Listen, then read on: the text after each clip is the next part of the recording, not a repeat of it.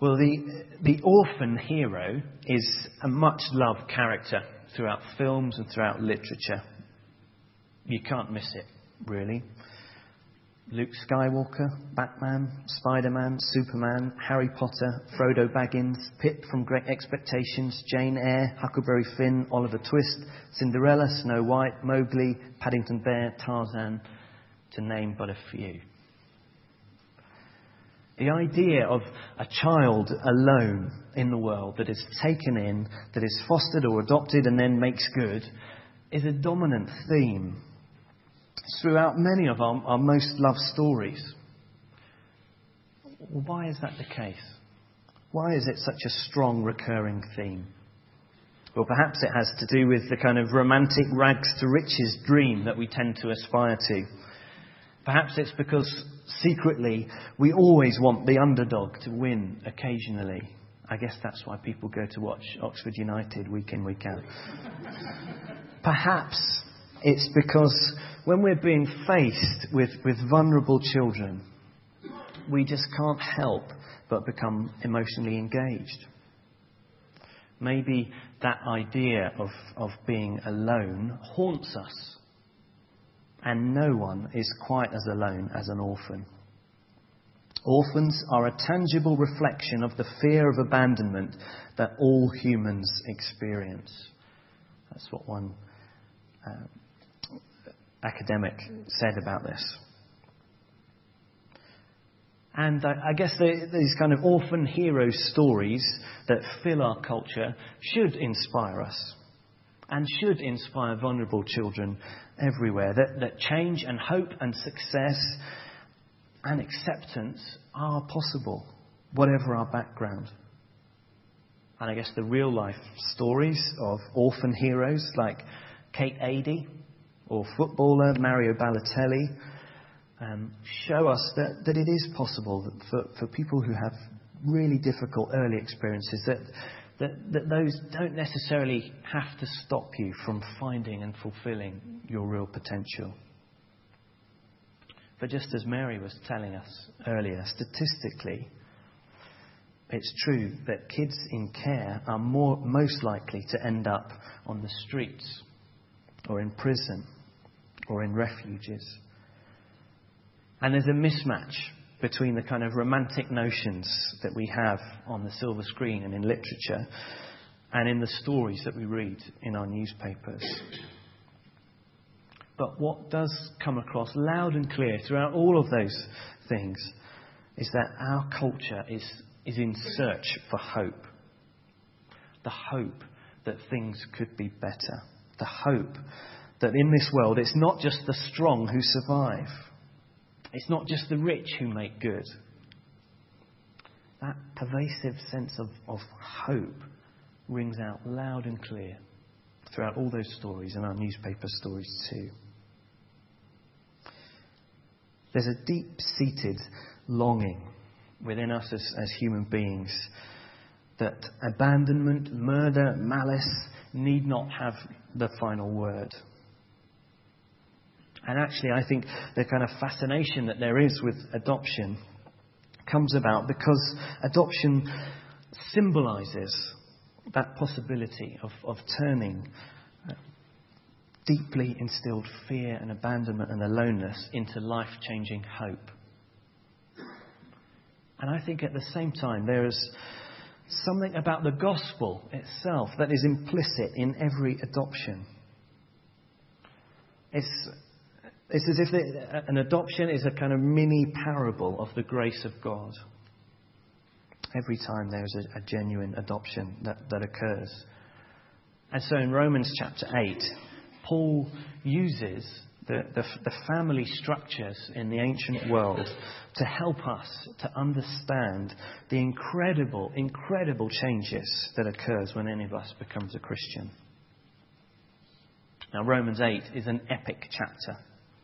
And we're just going to be zooming in and looking at just a handful of verses, hardly doing justice to the flow of this chapter or how it fits into Paul's great letter, Romans. Sunday evenings we're going through Romans, but I think at the rate we're going to, it'll probably be 2017 by the time we get up to chapter 8.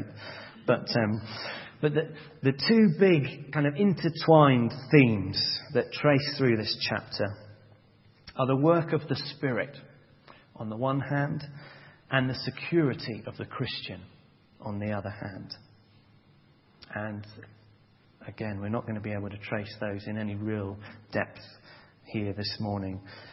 But what I want us to notice, what I want you to see, is from verses 14 to 17, is that by the Spirit we move from being a slave who fears to being a child who delights. So by the work of the Spirit in our hearts, we move from being a slave who fears to being a child who delights. So first of all then, a slave who fears. And a question as we start thinking about that is how do you see yourself? How do you see yourself?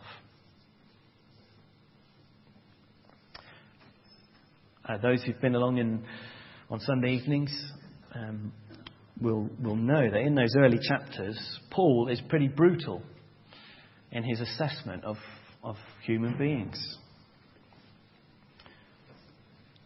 Here's just a handful of phrases that he uses to describe us in the early chapters of Romans. He says, we suppress the truth because of our wickedness. We exchange the truth about God for a lie. We worship created things instead of the Creator. He says we're like sheep who've gone our own way. He says all of us have sinned and fall short of God's glory. Pretty damning words from him. And he's wanting to show us that actually, in our very nature, we are slaves to sin. And we are slaves to the consequences of sin. By nature, he says, we are objects of wrath. So we find ourselves controlled by a nature that is in rebellion against God, that says, shove off God, I'm in charge, no to your ways, S-I-N. And that we're facing the consequences of that rebellion, of that sin. God's just anger. Now, how does all that tally with your own reflection of yourself? I guess most of us like to think of ourselves as, well, okay, really. I guess I have bad days every now and then, but, I've got a good heart. I'm okay. But the truth is, we're not okay. We don't have good hearts. We may very occasionally have a good day, but we're not okay. Dan sent me a link to a video, 321 Gospel. When you're at home, Google search that and watch it. And one of the bits in there said that as human beings, we're like Christmas trees. I don't know if anyone's got their Christmas tree up already. I noticed a few on my way into work as I'm on the bus. But yeah, this video says we're like Christmas trees. No matter how much kind of tinsel and prettiness and baubles and things you put on a Christmas tree, at the end of the day, it's dead. And in a matter of weeks and months, it's just going to be at Redbridge Park and Ride, decaying. It's a pretty bleak assessment of us as human beings. But Paul's wanting to say here, that's what we were. We were slaves to our sin, slaves to the consequences of our sin as well. And one consequence of our sinful nature is fear. And fear manifests itself in different ways for different ones of us here. It could be a fear of not measuring up to other people's expectations. It could be a fear of failure. Could be a fear of letting someone down. Could be a fear of getting caught out. Fear of financial ruin. Fear of the future. Fear of death. Those fears can have a profound shaping effect on our lives. I don't know if any of you saw Steve Jobs, Apple's creator guru. If you saw his last interview before he died, it's really interesting watching. But for him, one of the aspects of that interview, he talks about how if you get a Mac product, it's difficult to find the power off switch on a Mac product. You can't easily see how to turn off a Mac product. And that's because Steve Jobs was terrified of the idea of shutting down. And that fear of shutting down profoundly influenced the design of all his products. So I wonder, what fears still haunt you or shape your behaviour? I remember Peter Comont saying from this very spot, asking the question, how much of our lives is quietly shaped by fear? It's a very, very searching question. So that's one consequence of our slavery to sin, is fear. But of course, the ultimate consequence of our slavery to sin is judgment and wrath. And we know from Scripture that God is just. He can't ignore sin. He can't just kind of sweep it under the carpet and forget about it. He's not a kind of kindly grandfather figure who kind of ruffles our hair, calls us little scamp, gives us a word that's original and tells us to run along when we do something wrong.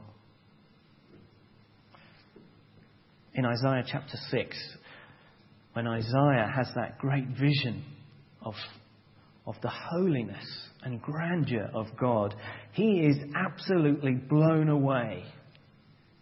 The absolute moral perfection that he sees there, he is just, wow, blown away. All he can do is fall on his face, just completely aware of his utter unworthiness in the face of that moral perfection and beauty and holiness. Now in Hebrew, if you want to really underline a point, you repeat it twice. The winged creatures in that vision say God is holy, holy, holy. And Isaiah, when he's there, just he can't comprehend it. He can't even. It's too incredible for him. And it's not until he has that profound experience of grace, when his sin is dealt with, that he's able to stand up and to talk and to go and serve God. Now we might get a bit uncomfortable thinking about wrath and justice and sin and those kind of things. And we much prefer thinking about God's love instead of God's anger. But actually, God's hatred of sin shows the depths of his love. Could you really worship a God who didn't get angry at child abuse? Who wasn't really that bothered about the Hitlers of this world? The opposite of wrath is not happiness. The opposite of wrath is indifference.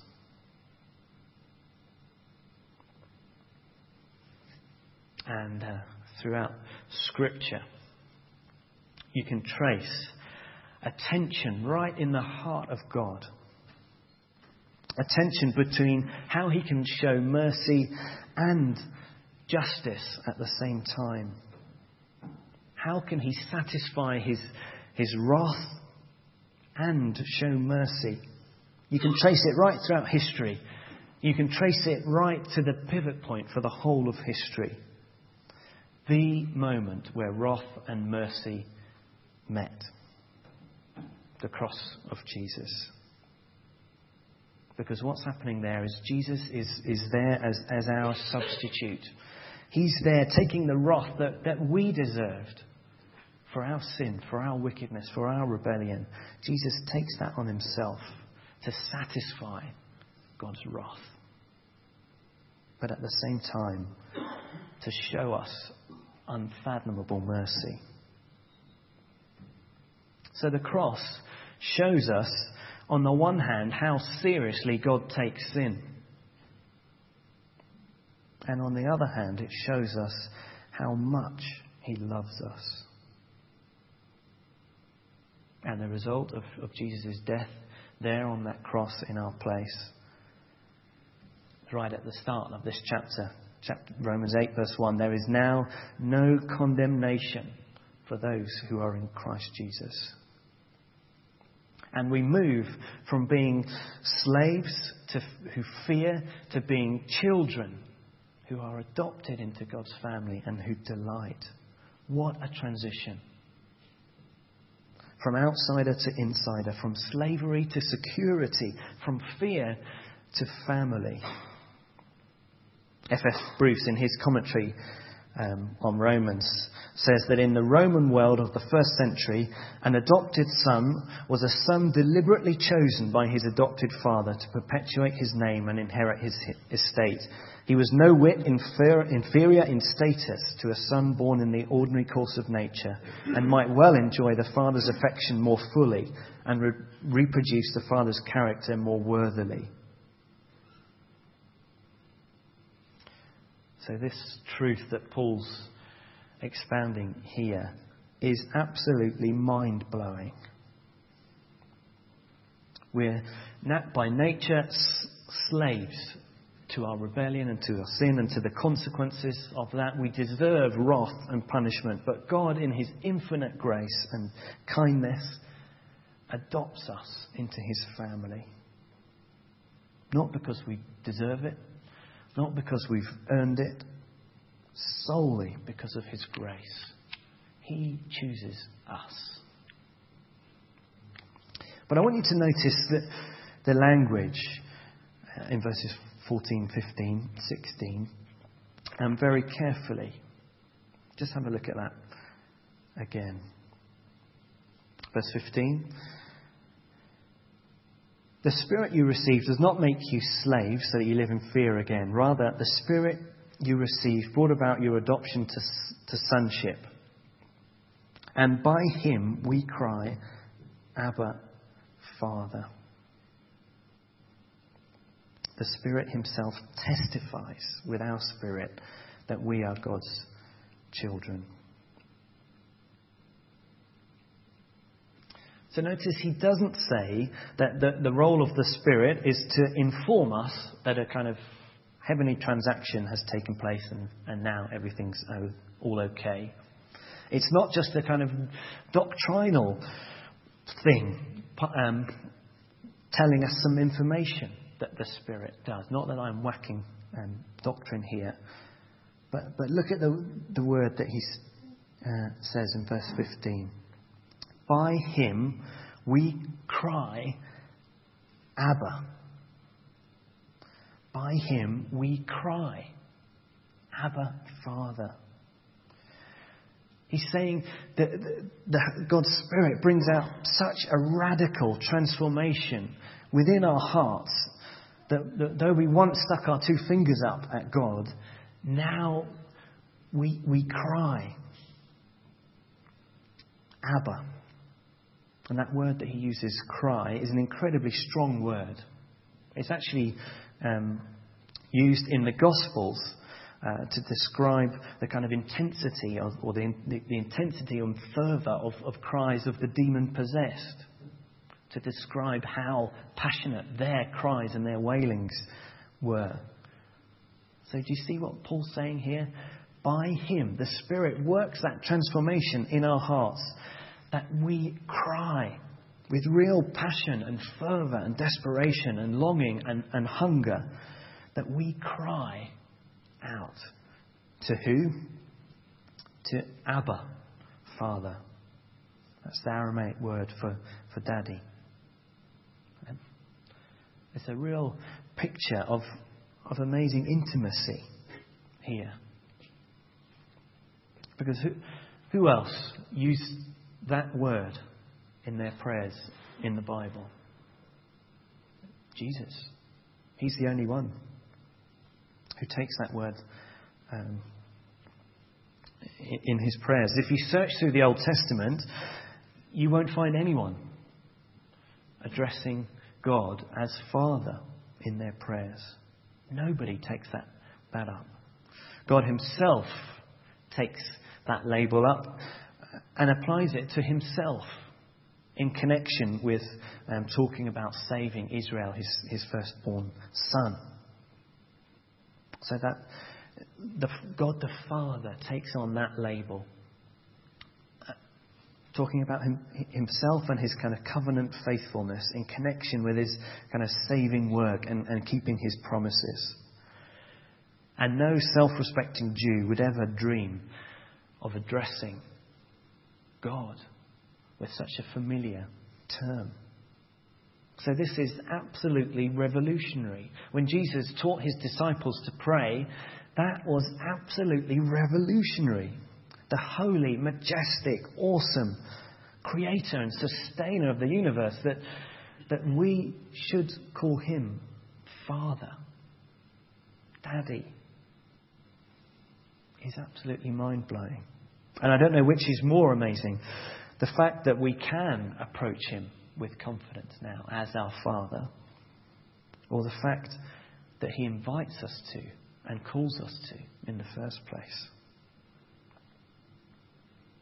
But what we want to see here is just the enormity of the transformation that's going on here, and the fact that it's by the Spirit that it happens. The Spirit, by him, we cry. He moves us in our hearts to cry out to God our Father. And that's not because of anything we've done. It's not because we deserve it. All we contribute to our amazing new status is the sin and the shame that needs to get dealt with.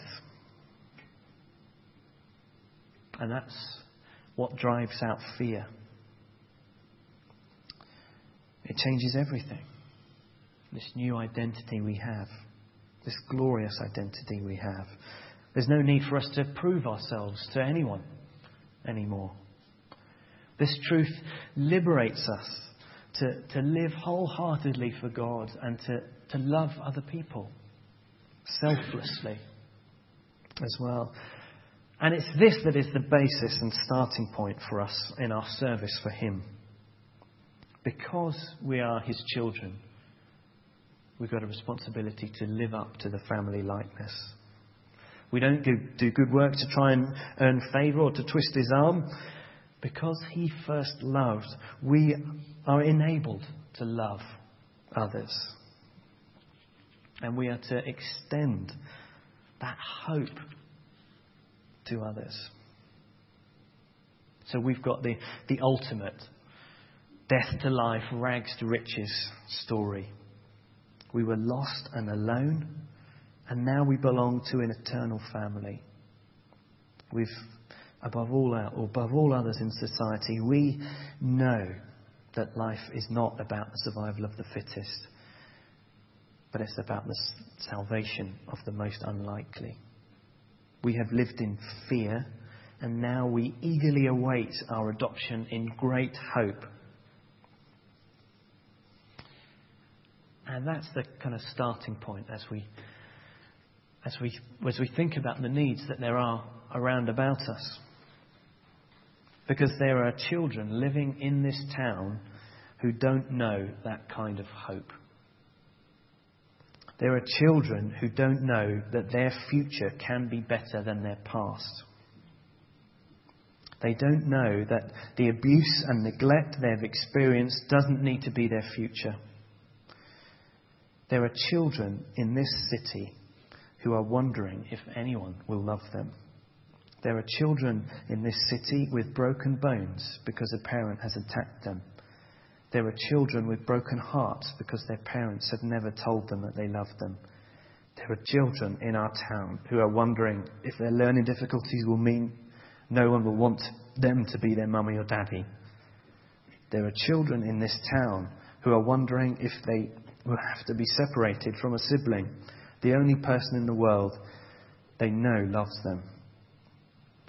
There are children in Oxford who have never been to the seaside, never been shown how to ride a bike, never had someone sit and read a book with them.